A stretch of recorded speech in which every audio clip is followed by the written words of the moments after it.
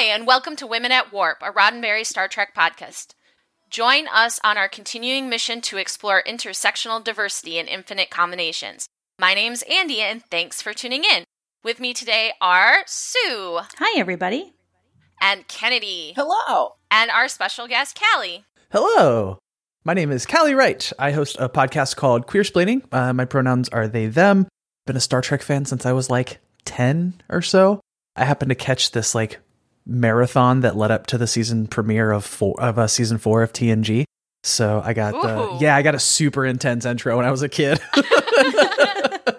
It sounds like it. All right, so before we get into our main topic, we have a little bit of housekeeping.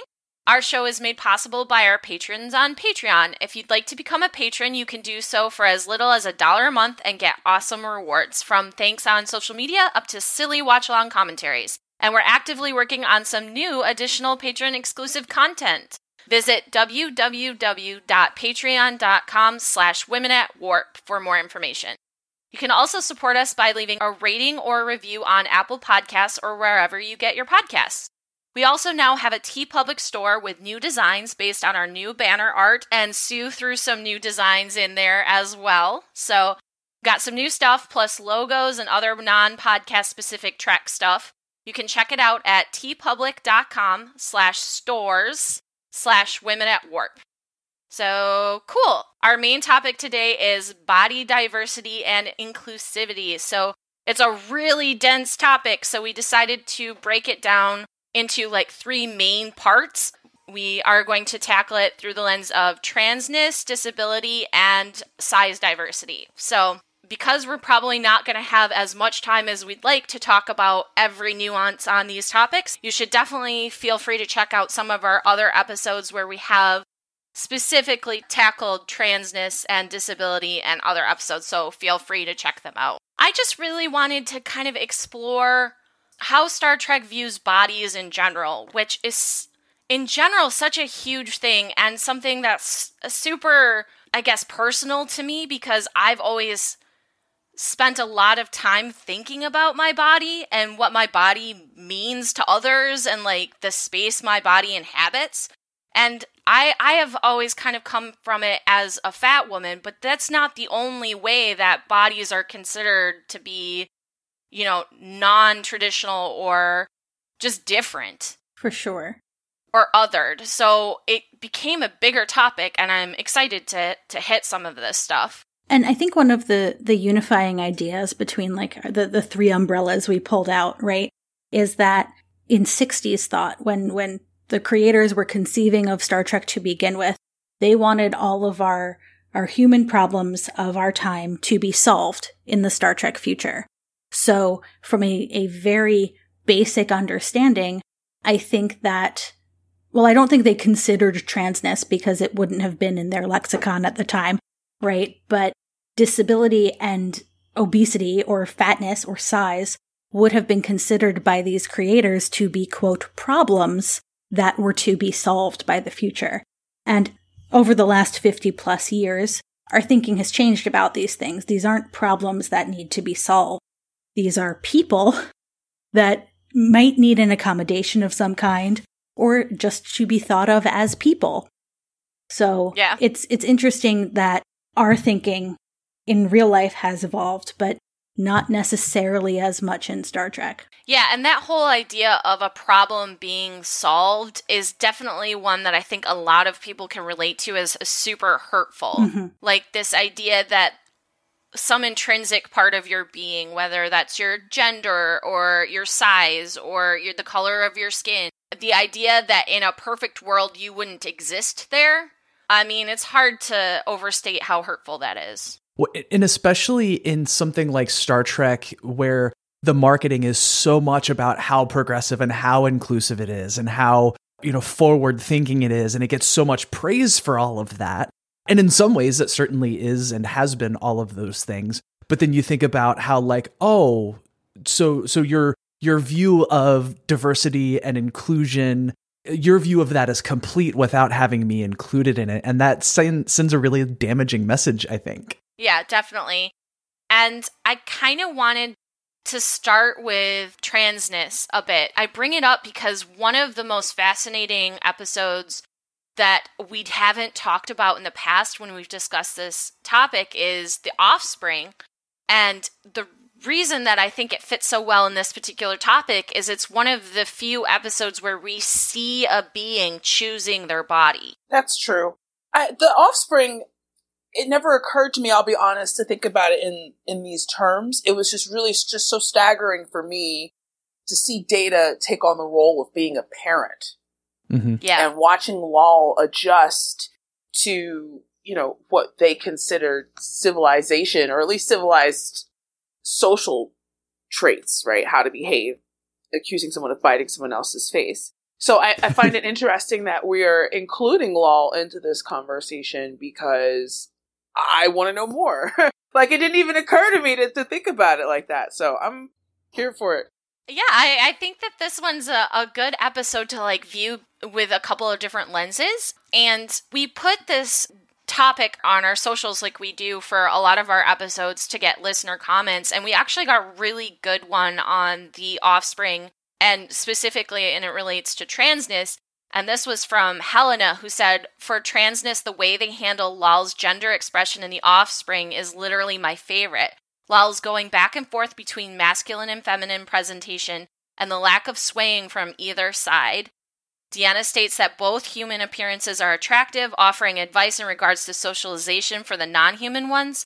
They don't use any pronouns when referring to Lal before she decides, just her name. And Deanna's "it's a girl" means a lot because Lal chose that. Lal chose a female-aligned presentation, and the crew are perfectly accepting of that. So I thought that was a really well thought out comment and very interesting. Yeah, and I actually, as a trans person who has done that thing that I feel like most Star Trek fans have done, where we just dive as deep as we can into all of the little nooks and crannies to try to find things it had never actually occurred to me until I heard someone else say it too, to think about Lal in the context of transness. And, it's just one of those things that in the world of that time, it definitely was progressive. But of course, Lal's only given binary gender options for one. And so that's, from the start, it's an incomplete picture. But it is interesting in that she gets a choice, and those options are presented as different, but not in a way that makes one or the other bad. Yeah, neither is presented as an inherently better option, which is kind of cool. Yeah, it's just, I remember Troy at one point just mentions that people will relate to you differently, which is fair. Yeah. Mm-hmm. And true. Yes. Even in the 24th century. Yes. So one of the things that I see come up a lot in discussions of trans people in the Star Trek universe is, especially when fans say we want this representation, is, but if this is the future, how will you know this character is trans? Or put another way, how can you get that representation without tokenizing the character? Yeah, and that's something that I have thought a lot about, because there's that push and pull between the universe that the show exists in. Ostensibly, it's not a big deal to be trans, and so there wouldn't be that massive social pressure in kids for them to pick a binary gender for one, or the gender that they have assigned to them at birth. And so I think there would be a lot of trans folks who would figure themselves out and come out and transition as children. But there's a couple of problematic assumptions I think built into that question, in that one, we assume that social pressure is the only reason people don't come out until later in life. And that may not be the case. And so I think it still would make sense to have a storyline about someone realizing they're trans and how that would work in that universe. I also think it would be very easy, and I don't think we actually know how this is going to be handled in Discovery yet, but how easy would it be to just have a character that uses they, them pronouns, and there doesn't really have to be commentary on it other than that. Or it would also be very easy to just hire a trans actor to play a character and, have it be a footnote that's just kind of mentioned somewhere. And in the context of Star Trek, especially in that universe, I think I would accept, you have a trans woman actor playing a character and the producer is saying yeah, canonically that character is trans. We just don't want to make a big deal out of it in the show because nobody cares. But that's I don't normally accept that because I feel like that's refusing, that's like trying to get credit for being progressive without making it explicit. But in the world of Star Trek, I think that specific handling of it would make sense to me. And so yeah, I don't really accept that it would be difficult to do that. I think there's also a little bit of an underlying assumption that every trans person will want to medically transition, which is not the case. Absolutely. That's where I was going to, because I was like, there's this emphasis on a physical transformation, and sometimes there isn't one, you know? But there are a lot of trans people who do want a physical transformation, and how would that work in the future where things like they can do surgeries to make you look like a human when you're a Klingon, apparently. Right. So, like, it feels like if that was the route you'd want to go to, it would be pretty seamless. But I start to get a little bit nervous about that because I feel like there's so much pressure on trans people as it is to, like, pass. Mm-hmm. You know, they're so policed in their gender presentations. And so I find that interesting in that, like, on the one hand, how much easier would that be? Right. And on the other, like, is it even necessary? I don't know. I feel like the best way to resolve that would be to find some amalgamation of, you know, Callie's response and Andy's response in that, and this is just me, you know, speculating, but recently, nowadays at least, with current medical technology, folks who may not be able to transition are because they can't afford the procedures or because they live in a state that sucks or, you know, whatever the case may be. It would stand to reason that in the future, this type of procedure would be way more accessible to anybody that wants it. Mm-hmm. So the best way to not tokenize a character like that, to Andy's point, would be to cast somebody who's trans, to Callie's point, so that whatever the character's gender is, if they even mention it, it just is what it is. Like, without calling too much attention to it, there's a way for that representation to be implemented. I feel like if you're going to hold space for folks who are in transition or who are NB, like, just cast the actors and leave it at that. Right? Use they, them pronouns and keep it pushing. This way, you know, it's the same way in Balance of Terror when Uhura just got it from the comm, sat at the navigation and nobody made a big deal. There wasn't Vaseline on the lens, romantic music as she walked up, right? Just put the person in the role and let them do the job. Yeah. Well, and right now, as this episode is being recorded, we have seen the season premiere of Discovery Season 3. When it drops, episode 3 will have aired of season 3. We haven't seen it yet. Kennedy has. But the rest of us haven't. Yes, I have not. But Discovery has cast 2 trans actors for this season. So, I mean, I think it's safe to say that the whole group has fingers crossed that they're going to do it right. I have a pretty positive association, I think, with Nick Adams, the guy, the trans guy at GLAAD who does the consultation on media stuff for trans folks. And my understanding is that he was, like, very heavily involved in all of it. And so, like, again, yeah, fingers crossed, praying, sending all of the good energy in that way. Because I also, like, I understand from some of what I read, it seems like that there's going to be a coming out moment that, like, it's not known to folks that one of these characters is trans or non-binary at the beginning. And then there's some kind of coming out moment. And that also, like, makes me extra hopeful, but also extra nervous. Yeah. I mean, I think the bottom line is these kinds of portrayals are complicated and people are going to have extremely strong feelings about them. So it'll be interesting to see how it's portrayed. And I have a feeling it can't be worse than how some of the stuff has been portrayed in the past. So yeah, moving forward always is kind of the goal, right? Well, the thing that I always try to keep in mind is that there is justified frustration on my part and the part of many folks about how long we have waited to get these things. And so it is really easy to set all of our hopes and expectations on one character or 2 characters, on, you know, this one incarnation of this one show. And inevitably that's being set up for disappointment, right? Because one queer relationship is never going to represent all of queerness. One trans person is never going to represent all of transness. And so, like, there's almost a level of dissatisfaction that is inevitable if that character is not the specific brand of queer and trans you are. Like, you're not going to entirely see yourself. And that's like, I was having a conversation the other day where we were talking about how in fandom sometimes it's like, well, we gave you the queers, we gave you the trans folks. Like, why can't you just be happy? And it's like, oh, so we're the only ones who aren't allowed to have complicated feelings. Got it.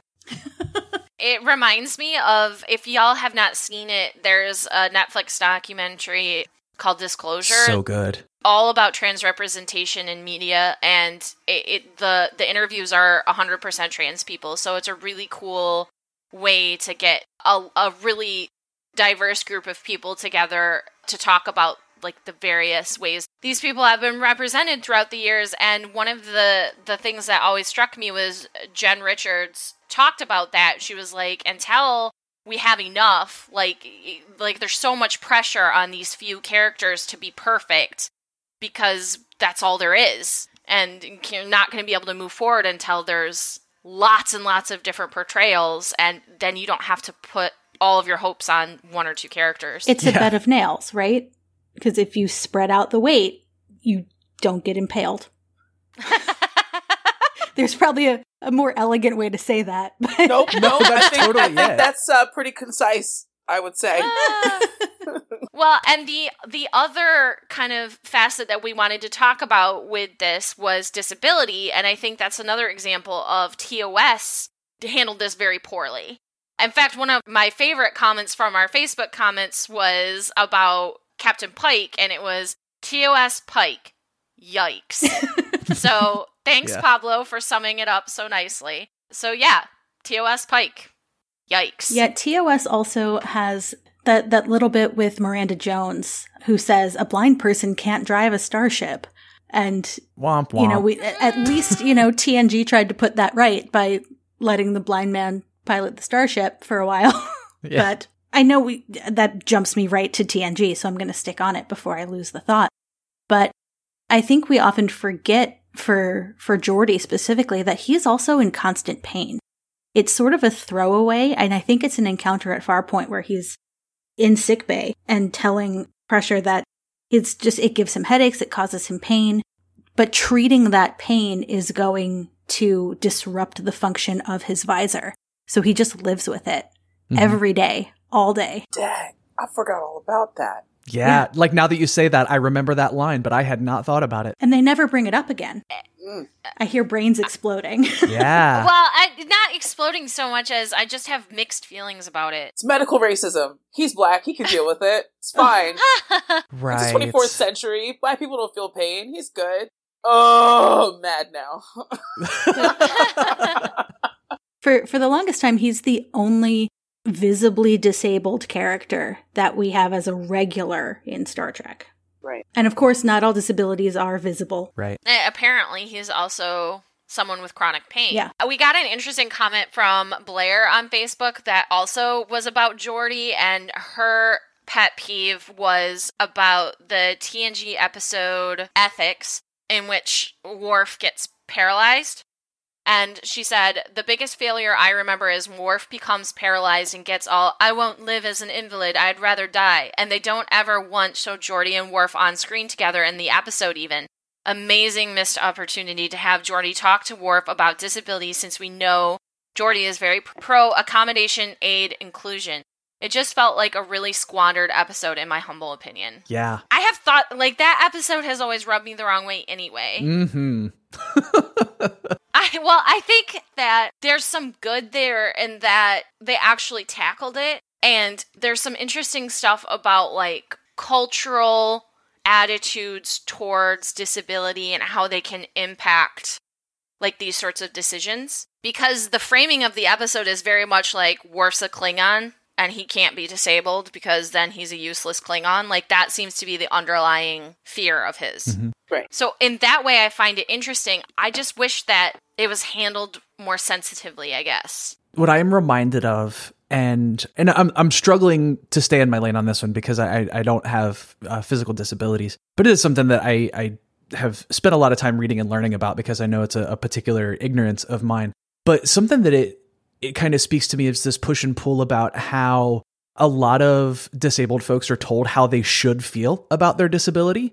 And so there's a bit of that makes it feel like, why isn't Worf allowed to have the feelings that he has about his disability, right? But also, according to our standards, like if he was having that attitude pushed on him, that would also be very, very bad. And I don't know, I'm trying to like kind of formulate my thoughts on that. Particularly, I have a really, really close friend of mine who has dealt a lot with having feelings about their own disability and like being told by people who have no idea what they've gone through that they should feel differently about them. And that just, it feels in some way like I feel echoes of that in there, even though it's not really exactly the same context, if that makes sense. Mm-hmm. Yeah, it does. And I think my response to that would be that Michael Dorn is not disabled. Mm-hmm. The writers were not disabled. So when it comes to showing representations, if we're talking like Worf is a real person, he would absolutely have the right to have those feelings. But in this case, he's a fictional character that writers wrote those feelings for. Do you know what I mean? Yeah, that makes total sense, yeah. Yeah, so that's where I start to get iffy on it, because if it was an actual disabled person saying this, then I would feel like, at the very least, they're certainly allowed their feelings about it. But it's abled people, like, putting the words in his mouth. Right. And they're saying something with those words that then we have to interpret. And that, I think, is the difference there. No, that makes total sense. And I do this thing where I get caught up in the mythos and I really start thinking about, like, no, this is real world stuff. Wait a minute, you're telling me Worf's not real? That doesn't seem right. But the takeaway, the message that we get from the menagerie with TOS Pike, right, is better dead than disabled. Yeah. Yes. Right? And that's my least favorite part of that whole storyline, is like they put him away so they don't have to deal with him anymore. Right. Mm-hmm. So that's the message that they send in that episode. In this episode, in TNG's ethics, those words essentially come out of Worf's mouth. Yeah. And he wants his friends to literally kill him so that he won't be dishonored by living with a disability. Yeah, I just feel like it's pretty harmful. Yeah, but it's also part of the trappings of Klingon culture, right? And how does one uphold one's culture in the confines of a workplace environment? This is the first time it's happened. Well, really, it happened several times to Worf. It happens with Klingons a lot. Yeah, so when he had to make the decision whether or not Kern lives or dies, like, these are things that straddle the line between, keeping your personal life separate from your work life, and is it possible for a person to separate themselves in that? Is compartmentalization feasible in this case? The heavier part of ethics to me is the other doctor deciding whether or not she's going to use this experimental technology on Worf. That was the part that effed me up more than, him trying to adhere to a Klingon social construct when one is injured in that way. Yeah, I think that the one thing that ethics does do successfully is that it sets up a conundrum that does not have easy answers. Yep. And that's what you want from an ethical quandary. Mm-hmm. I'm just not entirely sure that they executed it as well as I might like. Yeah. It's certainly I feel like good and bad is not useful terminology for episodes like this. It's certainly thought-provoking, and we're talking about it, and unpacking it. So in that way, it was successful. Moving into DS9, the episode that most people talk about when we talk about disability on Star Trek is Melora. And we have discussed this episode in our disability episode. So if you're interested in us doing a deeper dive on it with more time than we have here to do it justice, we do have that. But that one had the difference from ethics in that disabled people were actually involved in the making of that episode, which I think is important. The story was written by Evan Carlos Summers, who uses a wheelchair, and wrote this in response to how disability had been treated formerly on Star Trek. Yeah, and I think that that's important to have that kind of voice involved in the process, but it's interesting to me that disability advocates and disabled people still have issues with that episode. Apparently there were changes made to the script after Evan wrote it, and he was apparently not happy with those changes. Yeah, I'm not surprised because the biggest flaw for me is that essentially you have Melora telling everybody what she needs. And then you have Bashir being like, but actually, Right. You know what you do need, but you don't need this other stuff. But what you do need is my expertise. Right. And also, you should stop being mean to me because I'm just trying to help you, which is something I'm sure every disabled person has heard at some point in their life. Well, that and the definition of mean or like aggressive changes based on who is being so-called mean and aggressive and who it's directed towards. Mm-hmm. I do think this episode is at least somewhat successful in pointing out the aspects of the world around us that, you know, as able-bodied people, we might not realize create a barrier to accessibility. Yes. Right? So Melora points out about the like lip at the bottom of the door in every corridor. And I think there's even a character who says, oh, I never even really thought about it. Mm-hmm. Mm-hmm. Right? So, and those are things all the time that when you start thinking from outside your own experience, you see how many barriers to accessibility there really are in the world. Weird ass Cardassian station. Right. Rusted ass, crusted ass, backwards ass, funky old, stank old, Terrachnur. Ever since the first season of that show, when they released the bloopers from the pilot, where it's Riker, it's Frakes and Brooks repeatedly tripping over that lip as they end, because no one had gotten used to it yet. Mm-hmm. And every time they tripped, both of them fell out laughing, like cackling, because you could see they had been trying to keep it together that whole time. Ever since I saw that, I was like, they're going to change these lips now, right? And ever since, I was just like, someone's going to fall. This is not smart. Someone's going to trip. What if someone has a wheelchair? And then people were like, it's the future. That doesn't happen. And I'm like, I don't know. And then sure enough, here comes Melora letting them know what day it is. And I think maybe it sort of unintentionally stumbles on, like, you know, the way that Outcast wasn't meant to be about trans stuff, but it kind of like awkwardly stumbled into trans commentary. Yeah. Right. Yes. You know, there's a commentary to be had on the fact that on her planet, she is average, right? She's quote unquote normal. Like, that's a terrible word, but you know, she's ostensibly no different than anyone else. And it is the environment that she is in that disables her. So I think they call it the social model of disability. It's the environment that disables me, not my body. Mm-hmm. And like, they don't explicitly point that out, but when you see it through that lens, I don't know if that was done on purpose. Maybe given who the original writer was, maybe that backstory was meant to sort of illustrate that. But I also think there is something to be said for the fact that it was not the stereotypical, like, oh, she had a horrible accident, like that kind of stuff. It was very much like, no, the problem is that you have not made the environment with me in mind. It's not me that's the problem.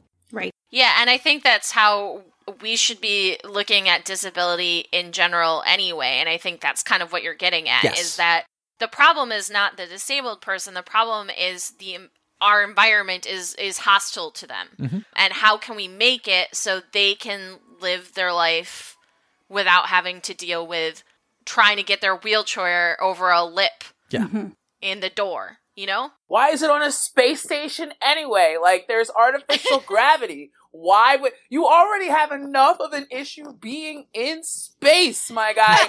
You got to make it that much more complicated. If I was O'Brien, I would have ripped all that shit out. So from a like design, like space perspective, I think they're supposed to all be airlocks where like I had that actual same doors thought. could close. Yeah.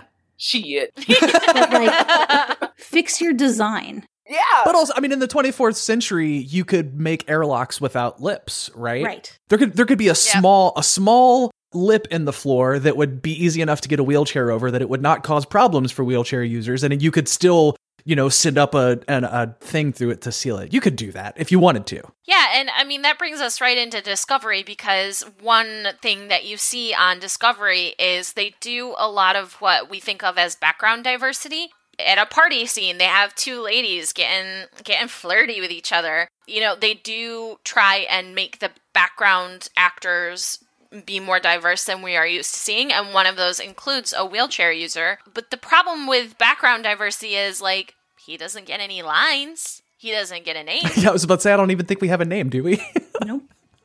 Yeah, so, like, as cool as that is, because it's, like, this moment that acknowledges that, because we were talking about this earlier, he's there. You know, the future includes him. You know, he's not a problem to be fixed. He's a dude that's awesome. That's on Discovery. That's awesome. But also, could we have some more, please? Yeah. Yeah. And we also have Detmer and Ariam, who have augmentations, right? And we can bring in Rutherford with this as well. Mm-hmm. Yeah, right? absolutely. From Lower Decks. It can be, or it seems implied that Rutherford's was a choice, right? He's like, I just got my upgrade or whatever. But it's also implied that for Detmer, this was a result of the Battle of the Binary Stars, and for Ariam, it was a result of a shuttle accident. So their augmentations aren't necessarily by choice, and it just makes me wonder about, like, we don't know these characters well enough, but what are their feelings about that? Mm-hmm. Mm-hmm. See, I never thought that Rutherford.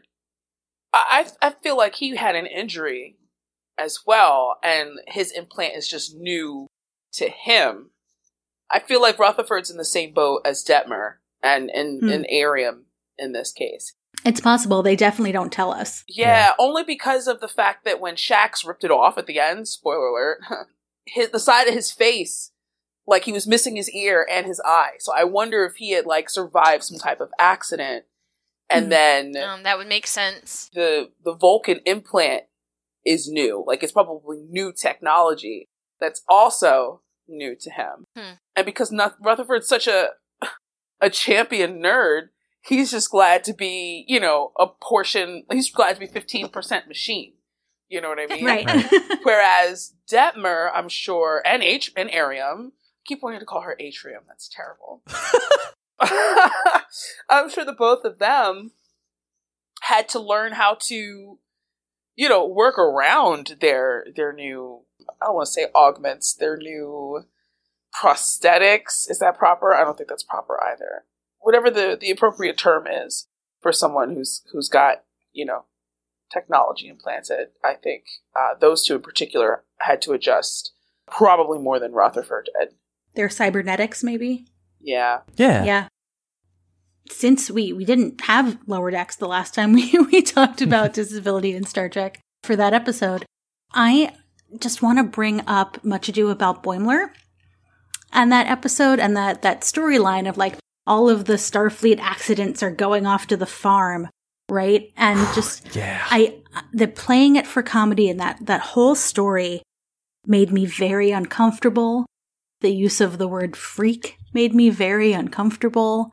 And there was definitely relief in that story that the farm was actually a medical facility. And not well, it's more like a spa suit. Well, they're also still supposed to be healing them. Yeah. It's a medical spa. Point is, you know, spa/medical facility and not a ship of death. But they're still, even though it is a medical spa, they're still sending people off and not worrying about them again. They're out of sight, out of minding these people. Well, and also what it reminded me of are those Facebook posts that, generally speaking, you only see, like, cishet people post, where it's like 4 paragraphs of a thing that you think is going to be wildly transphobic, and then it turns out the joke is it wasn't transphobic. Right. And it's like, that's not funny, guys. That's not cool. I don't actually enjoy that as a trans person reading that. This is not fun for me. Upping my anxiety level. Exactly. Just so you get a chuckle. It's like seeing a red hat now with a joke yes, on it. Exactly. That's exactly what it is. And, like, I don't want to speak on behalf of disabled folks, but, like, it definitely had it had that vibe for me. And that's kind of what I was thinking about while it was happening. At the end, I was just like, oh, yeah, that is a relief. But wait, that doesn't feel good. Yeah. Yeah. I feel like the only reason why that episode didn't hit me as hard as it should have is that because it's made by Titmouse and everything looks so Rick and Morty, everything is like 2.5 steps away from being an episode of Rick and Morty anyhow. So when they peppered in those extra difficult to watch portions like that one. I think there was another section of Lower Decks that we might have discussed where they do this too, where the humor is a little crass and a little cruel. I guess I'm just able to be like, well, this is one of those moments. Okay, cool. Okay, and we're back. But overall, the fact that those people, well, it was cool to see that they do have a solution for folks who have been victimized by transporter accidents or, in the field in some way. That they really have to take the ship of doom to this place. Right. Like, all the rest of the fleet is tricked out, smooth edges. We got these 80s bus pattern carpets, like holographic drapes. Supposedly they just need to turn on the lights, right? Right. Like, right. This is, I don't even know why it's like this. Yeah, I would say that it did get a little cringy at times. I felt cringiest when they had the 3 people in Pike's, it's not a wheelchair, mobility device, I'll say. Mm-hmm. Yeah. Moving on to our last kind of topic, I guess you could call it, of being size diversity. One of the reasons when I first pitched this episode and wanted to do it is I definitely wanted to talk about this. And then one of the hangups I had is that the biggest story when it comes to size diversity in Trek is that there isn't any. So it's harder, I think, to talk about the absence of something, right. But I want to talk about the absence of something and the absence of fat characters and how rare they are. And when we do see them, we almost always see them as either a stereotype or we almost never see women. They're usually men if we do see fat characters. And just how disappointing that is and how harmful it is. Yeah, I would say for myself, growing up a Starfleet fan, like just growing up with just Trekker from the womb, right? Trekker from the cradle, and always wanting to dress in the uniforms and we didn't call it cosplay back then, but like getting into uniform and all that stuff and just never being able to find anything my size. And initially, I was a tall kid, so I had a hard time finding clothes anyway. But as an adult, I've just had the hardest time finding a uniform that I can wear anywhere that doesn't make it look like I either got it from a bag, like it came out of a bag, or, I have to wear all the shapewear to get into it because heaven forbid there's curves. Mm-hmm. And then the alterations that I have to do if I find one that actually covers my butt. Like, I was like, okay, well, I guess just people like me don't get into Starfleet. Like, I'm not fit enough. I'm not healthy enough. And all those other misconceptions that we're told when it comes to the difference in sizes. And it wasn't until I saw Tilly that I was like, oh snap, thick bitches make it to the future. We out here. I said, okay, Tilly, you better serve them these curves up here in the 22nd century. Bitch, what? I eat. You see this jumpsuit? You see how they poured me into this uniform? You see I look just as good as it as any of these other skinny bitches out here? Come on, son. I got so hyped for Tilly. So hyped. And it made me think, like, why is this the first time I have ever seen somebody who looks like me or even close to me in Trek? This is 50 plus years old at this point, and I'm just now seeing Tilly. Unacceptable. Mm-hmm. There's 2 things there that struck me, and one is what you're talking about with the whole, like, merchandise and costumes, and that I feel like this is an example of the off-show fat phobia translating into on-show fat phobia that then translates back to off-show fat phobia. Right. Do you know what I mean? Yeah. Well, I when I got into TNG, it was still, on its run. And so you could find cheap Star Trek costumes like at the Halloween store around Halloween time. And I totally went and got one, and like it wasn't in my size, but I wore it anyways, and it looked ridiculous because it was like 3 sizes too small for me because I was a fat kid. In the 4th grade, I wanted to be Dr. Crusher, surprise, for Halloween so badly that my mom took me to Party City, and we found like the closest to my size uniform that we could find. And in 4th grade, I was wearing an adult large, by the way, because it was also the largest size that they made. Of and course. I wore it to school, and I was made fun of mercilessly. And I did not put on another Starfleet uniform until I had the ability to commission one to actually fit me. And that is not something that everybody has the ability or the funds or the privilege to be able to do. Mm-hmm. Yeah. And we got a comment from Lori on Facebook that said, I do think all of the general Star Trek uniforms are unflattering to bigger bodies. I've heard a few people say that they don't want to cosplay because they don't think they'll look good in the uniform. I would quite like a uniform that's not a jumpsuit. And it's not even just the cosplay, it's t-shirts. Yeah. You know, it's basic, like trying to find clothes that fit. Well, there's another layer to this as well, which you brought up a little bit before, Andy, in that t-shirts, if they're, I hate the words, but if they're unisex cut or straight cut or men's cut or whichever you want to call them, they go up to like 5 or 6X, right? If it's a, quote, women's cut shirt, it's typically really a junior's cut shirt, which means it's for like teenagers. Mm-hmm. And it maybe goes up to an XL. Yeah. And even the men's sizes, when you go up above XL, usually there's like a $5 surcharge. Like you got to pay more because you're fat. Yeah. Yeah. A fat tax. Mm-hmm. Don't forget the height issues. God forbid you want something that actually, hits past the midriff. I almost never.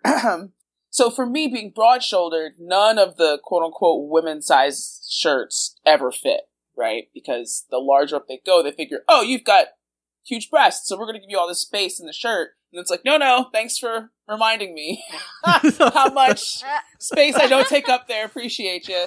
Which I'm sure you hadn't forgotten, by the way. Oh, right. And the men's shirts always fit me better in the sleeves, right? At least in the shoulder part. But on the arms, it fits weird. And then, of course, because I'm curvy, like, it sits weird on the hip, too. So the whole merchandising arena, Trek and outside of Trek all together, like, merch is abhorrent. As a person who had testosterone puberty at like 10 and then had estrogen puberty at like 28, I'm so there with you. And like quote unquote weirdly shaped bodies. So when it comes to t-shirts and clothing, I think number one is we need to stop gendering it. Yes. And number two is we need more options. We need different cuts. We need different proportions and sizing for all bodies. And I did want to throw out there, too, that societal fat phobia doesn't just show itself in fandom through merchandising. It also shows itself through access. Mm-hmm. I'm specifically thinking of convention access. And there's convention access is a whole nother thing when it comes to disability as well, like having space for people in wheelchairs, these sorts of things. Ramps to get on stage for panelists and speakers. Yeah. Yes. There's just a lot of things that we need to do more of when it comes to both merchandising and just conventions in general to make it more inclusive of people who do not have the same body that you might be thinking and of. Another thing, I mean, Kennedy, you're talking about how much you were thrilled to see Mary Wiseman in Starfleet. Unfortunately, there was a group of fans who were incredibly cruel to her. Yep.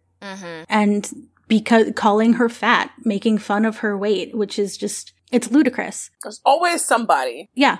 Mm-hmm. And more than one, unfortunately. And, back when, in, I guess, the 90s Trek, back when Robert Blackman was costume designer, he said in interviews that, like, this is a military organization. Everybody in it needs to be fit. So I think we need to take a step back and remember that weight is not an indicator of health, and neither weight nor health are an indicator of value. Absolutely. Mm-hmm. There are very thin people who might have a chronic illness who will never be healthy. That does not affect their worth as a person. There are fat people who might be very healthy and they're fat, and that does not affect their worth as a person. So we need to break down these false equivalencies that society has built in our head, right? Just like fat does not equal ugly and fat does not equal unintelligent. Let's look at the premise of fit characters, right? And when we say fit, what we should be talking about is fit for the job, right? Like they signed up to do this job in Starfleet, and what are their capabilities of doing this job, right? And so like there are fat people who are incredibly physically strong. There are skinny people who are incredibly physically strong, and all myriad of diversity therein, right? as someone who plays roller derby and gets regularly demolished by people half my size and regularly demolishes people twice my size, like I have personal experience with the fact that those things are not congruous in the way that we have been taught to think of them. There's an image from a couple years ago. Grace brings this up every now and then from the U.S. Olympic team. And it was an image of women who were competing in different sports. And I believe it was the Summer Olympics. And it's just a reminder of like different bodies can do different things the best.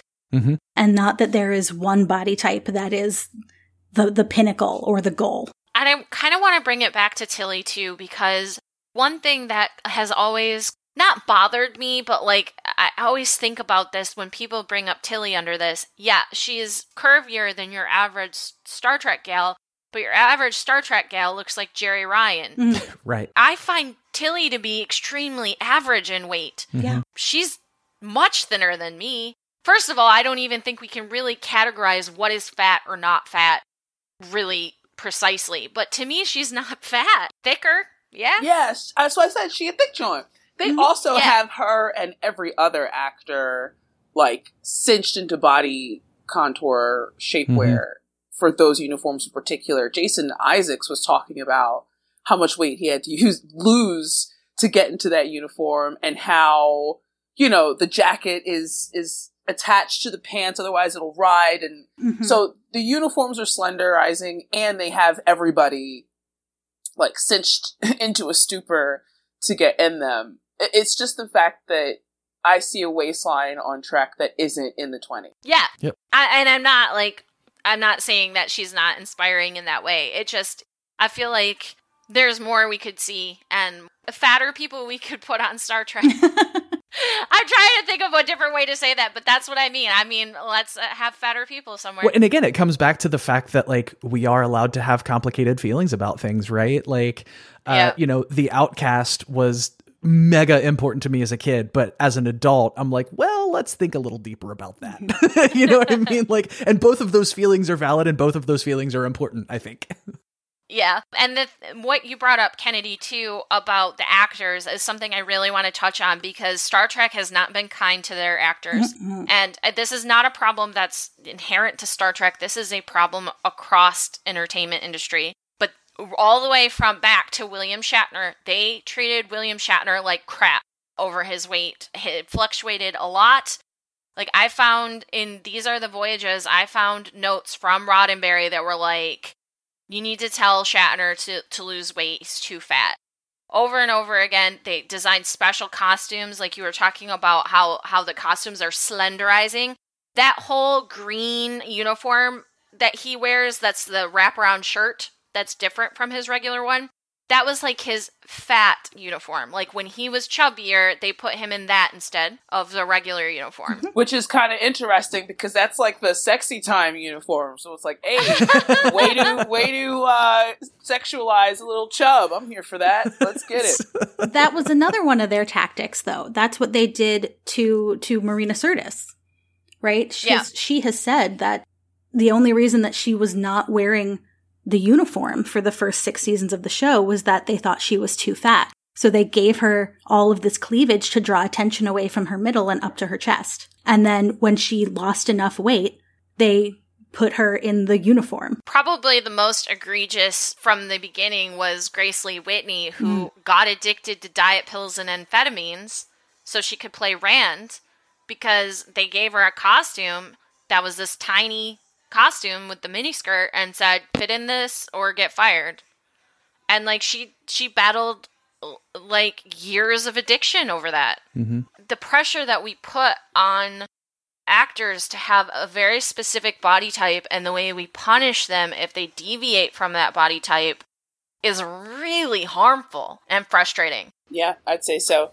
But what I can't recall who of us said it, but these people are fit for the job, right? Yeah. Tilly's a scientist. Who's to say what scientists are supposed to be fit like? Right. Mm-hmm. Just saying. In researching for this episode, it took me to a lot of places on the internet I didn't want to be. Oh, like, God. Lots of places that were supposed to be about T'Pol, but were really about her boobs. or places that were fat shaming Star Trek fans. And a lot of, quote, fan theories as to why there aren't fat people in Star Trek. You know, there's the military organization excuse. There's they have replicated food and the replicator is going to adjust the nutrients to what you need. So you might be ordering junk food, but you're getting a balanced diet, like, based on how the replicator puts it together. And all of that, like, it's not always diet. It's not always at how much you exercise, right? It's like the idea that, like, everyone can be skinny if they try is a bad one, is the point that I'm trying to make come out of my brain. Yes. And it's very, very wrong. And it's frustrating to me because one of the things that happens when you're fat is people make a snap decision about what your lifestyle is like. Mm-hmm. They think they know how you eat. They think they know how much you exercise. And in my case, they're incredibly wrong on both counts. I can tell you that. But the thing that I want to make clear is, like, even if they weren't, even if I never exercised and ate cheeseburgers every day, that doesn't mean you get to treat me with anything less than respect. It frustrates me because, like, it's a shorthand for health. Right. But, like, they don't really mean health. I'm just concerned for your health. Yeah. Yeah. Well, and I can tell you, I'll get a little extra vulnerable here. I had bariatric surgery a few years ago, and where I am now in life, I have extraordinarily complicated feelings about having made that decision. And I experienced that in both directions, right? Like, everybody making positive assumptions as I was losing weight. And I was like, I could have a serious illness causing me to lose weight. And you're just jumping right to praising me. So I want, this isn't directly Star Trek related, but in case it helps anyone, I don't know, that seems like a weird thing to say. But a couple years ago, I started referring to myself as fat at any opportunity, just blatantly. Like, yeah, I'm a fat lady. It's fine. And without fail, the first time anybody heard me do it, including my mother, I'd get, "Oh, you're not fat, you're beautiful." Ooh, that's not a binary. Right? And that's what I said. That's what I used it for. I said, I didn't say I was ugly. I said I was fat. Like, I wear a size 20 in women's. I have to shop at Lane Bryant. I'm fat. Like, that is a fact. I dress myself every day. I know how big I am. And every time, I didn't give all of that each time, but it was always, I didn't say I was ugly. I said I was fat. And without fail, they would also stop and go, "Oh, you're right." And I never heard it again from any one of them. They'll try and make you feel better about something you don't feel bad about. Right, yeah. Which is really condescending. And it says more about them and their thoughts about fat people than it says anything about what you said, which is just a bare fact. Yeah. The other thing I like is people who tell you as if you did not know. This is the when you get insulted for being fat. Oh my and gosh. It's like, I always think of that gif of Phoebe from Friends. That is brand new information. Well, and you get that as a trans person too. People try to inform you the way that you are born, as if I wasn't painfully aware and have spent lots and lots of time dealing with the consequences of that. Like, I wasn't aware. Yeah. I didn't know. Sorry. Well, we tackled a lot. I think we have more to say. Barely scratched the surface on all of this. Yes. And sadly, we don't have very much more time. But is there anything on any of these three areas that somebody really missed a thought and wants to add to their thoughts? I would like to, I feel like we can't leave without at least giving a couple of seconds to the Pac-Leds. because not only are they playing fatness for comedy, they are also playing perceived cognitive impairment as comedy. Yep. And that's just like a special combination of, I don't like any of that. Yes, and one thing about the Pac-Leds that particularly bothers me is that this stereotype of fat people not being smart or being slow, not just in body but in mind somehow, is really damaging and directly results in especially discrimination at work. Work discrimination, specifically for women more than men. but still impacting men as well, in that they have found that fat people are less likely to be hired and less likely to be promoted simply because they're fat, because people perceive them to be not as smart. So this particular portrayal is especially annoying to me. Mm-hmm. And they come back in Lower Decks. Yeah, so how do we feel about that? I mean, it's better. Yeah. And seeing them again makes me want to launch the Darmok at Jalagra argument, in that they are, as far as their civilization is concerned, they're average. They're quote unquote normal. It's just that in them communicating with anybody else, that it puts it on a point of reference in terms of whether or not they are, cognitively inferior or on par or superior. I think the Pakleds know exactly what they're doing. They just don't know. They just don't communicate that in a way that Picard or anybody else in Starfleet has really been able to understand. Because we don't know how long the Pakleds have been out here hacking up people's ships. A while, apparently. And I think that goes back to the in-universe explanation versus the fact that we have to think about the lens the writers were writing it through. Right. Because I think you're right about that. And even in Samaritan Snare, like, the Pakleds turned out to be a lot smarter than they were perceived to be, right? And that was kind of part of the whole thing. But I had forgotten, because when I watched that episode of Lower Decks with my wife is a far more casual Star Trek fan than I, and I died when I saw the Pakleds, and I after we watched that episode, we went back and we watched Samaritan Snare because I wanted her to get the reference. And I was just like, oh my God, this is worse than I thought. But they were very, very different in Lower Decks. Yeah. And I don't feel like they were played the same way at all, which was good, I thought. Yeah. They were actually much more competent and scary. Yes. And based on interviews, they're going to be a major threat in season 2. Ooh, interesting. There's something I like about that. They were like, well, you thought this race of people that's all the worst stereotypes about fat people, you thought they were not a threat, and, well, they're going to come back and fuck you up. They're not a joke anymore. Right. Andy, I want to talk about, we have it sort of as a general thing at the end that doesn't really fall under any of these 3 umbrellas, but what about energy beings who don't really have a body at all? Where do they fit? Yeah, so we've come full circle, and we've discussed many types of bodies that you can have. And now the question is, what do you do when you don't have a body at all? Celebrate. Yes! Oh my God! I am so, there is a part of me that's like, bring me to the energy being planet, and let me be the energy being. I want to ascend. I want to ascend, essentially, yes.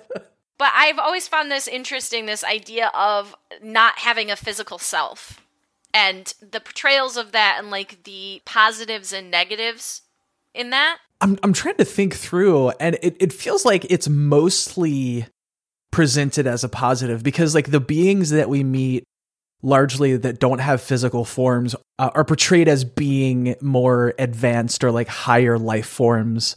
That they have achieved some higher state of being, and honestly, I don't know, that sounds cool to me. The closest I can think of Star Trek actually dealing with that question is the DS9 episode. I think it's called Meridian. Yes, where they go to the Brigadoon planet. Mm-hmm. And I remember the characters who spend most of their time as energy beings, and then for whatever amount of time their planet finishes its orbit or something. Are corporeal. Describe it as you can't imagine what it's like to not hold hands with somebody, or to not hug somebody, or to not just be in a physical space with somebody. Well, I can now. Well, yeah. Right. I think that's a perspective that we hadn't had for energy beings previously, of what do you lose when you lose that ability? Well, yeah, and I feel like there's maybe an entirely new form of intimacy that's possible, right?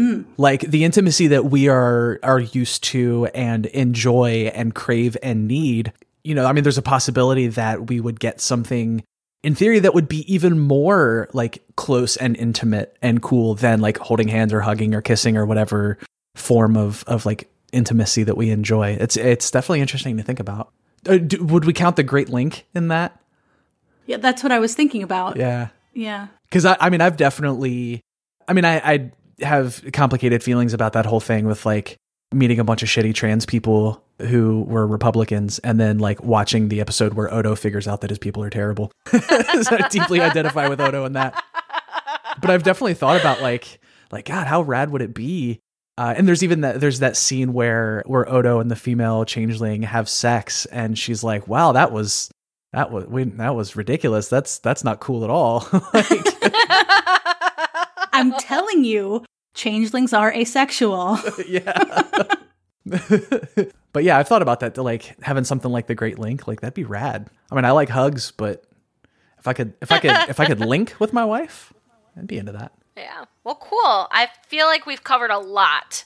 So if people have thoughts, feel free to send them in to us, because I think that there's still a lot to unpack on all of these topics, and we really only scratched the surface, but I had a really fun time doing it. Yeah, this was great. Yeah, For sure. I'm glad.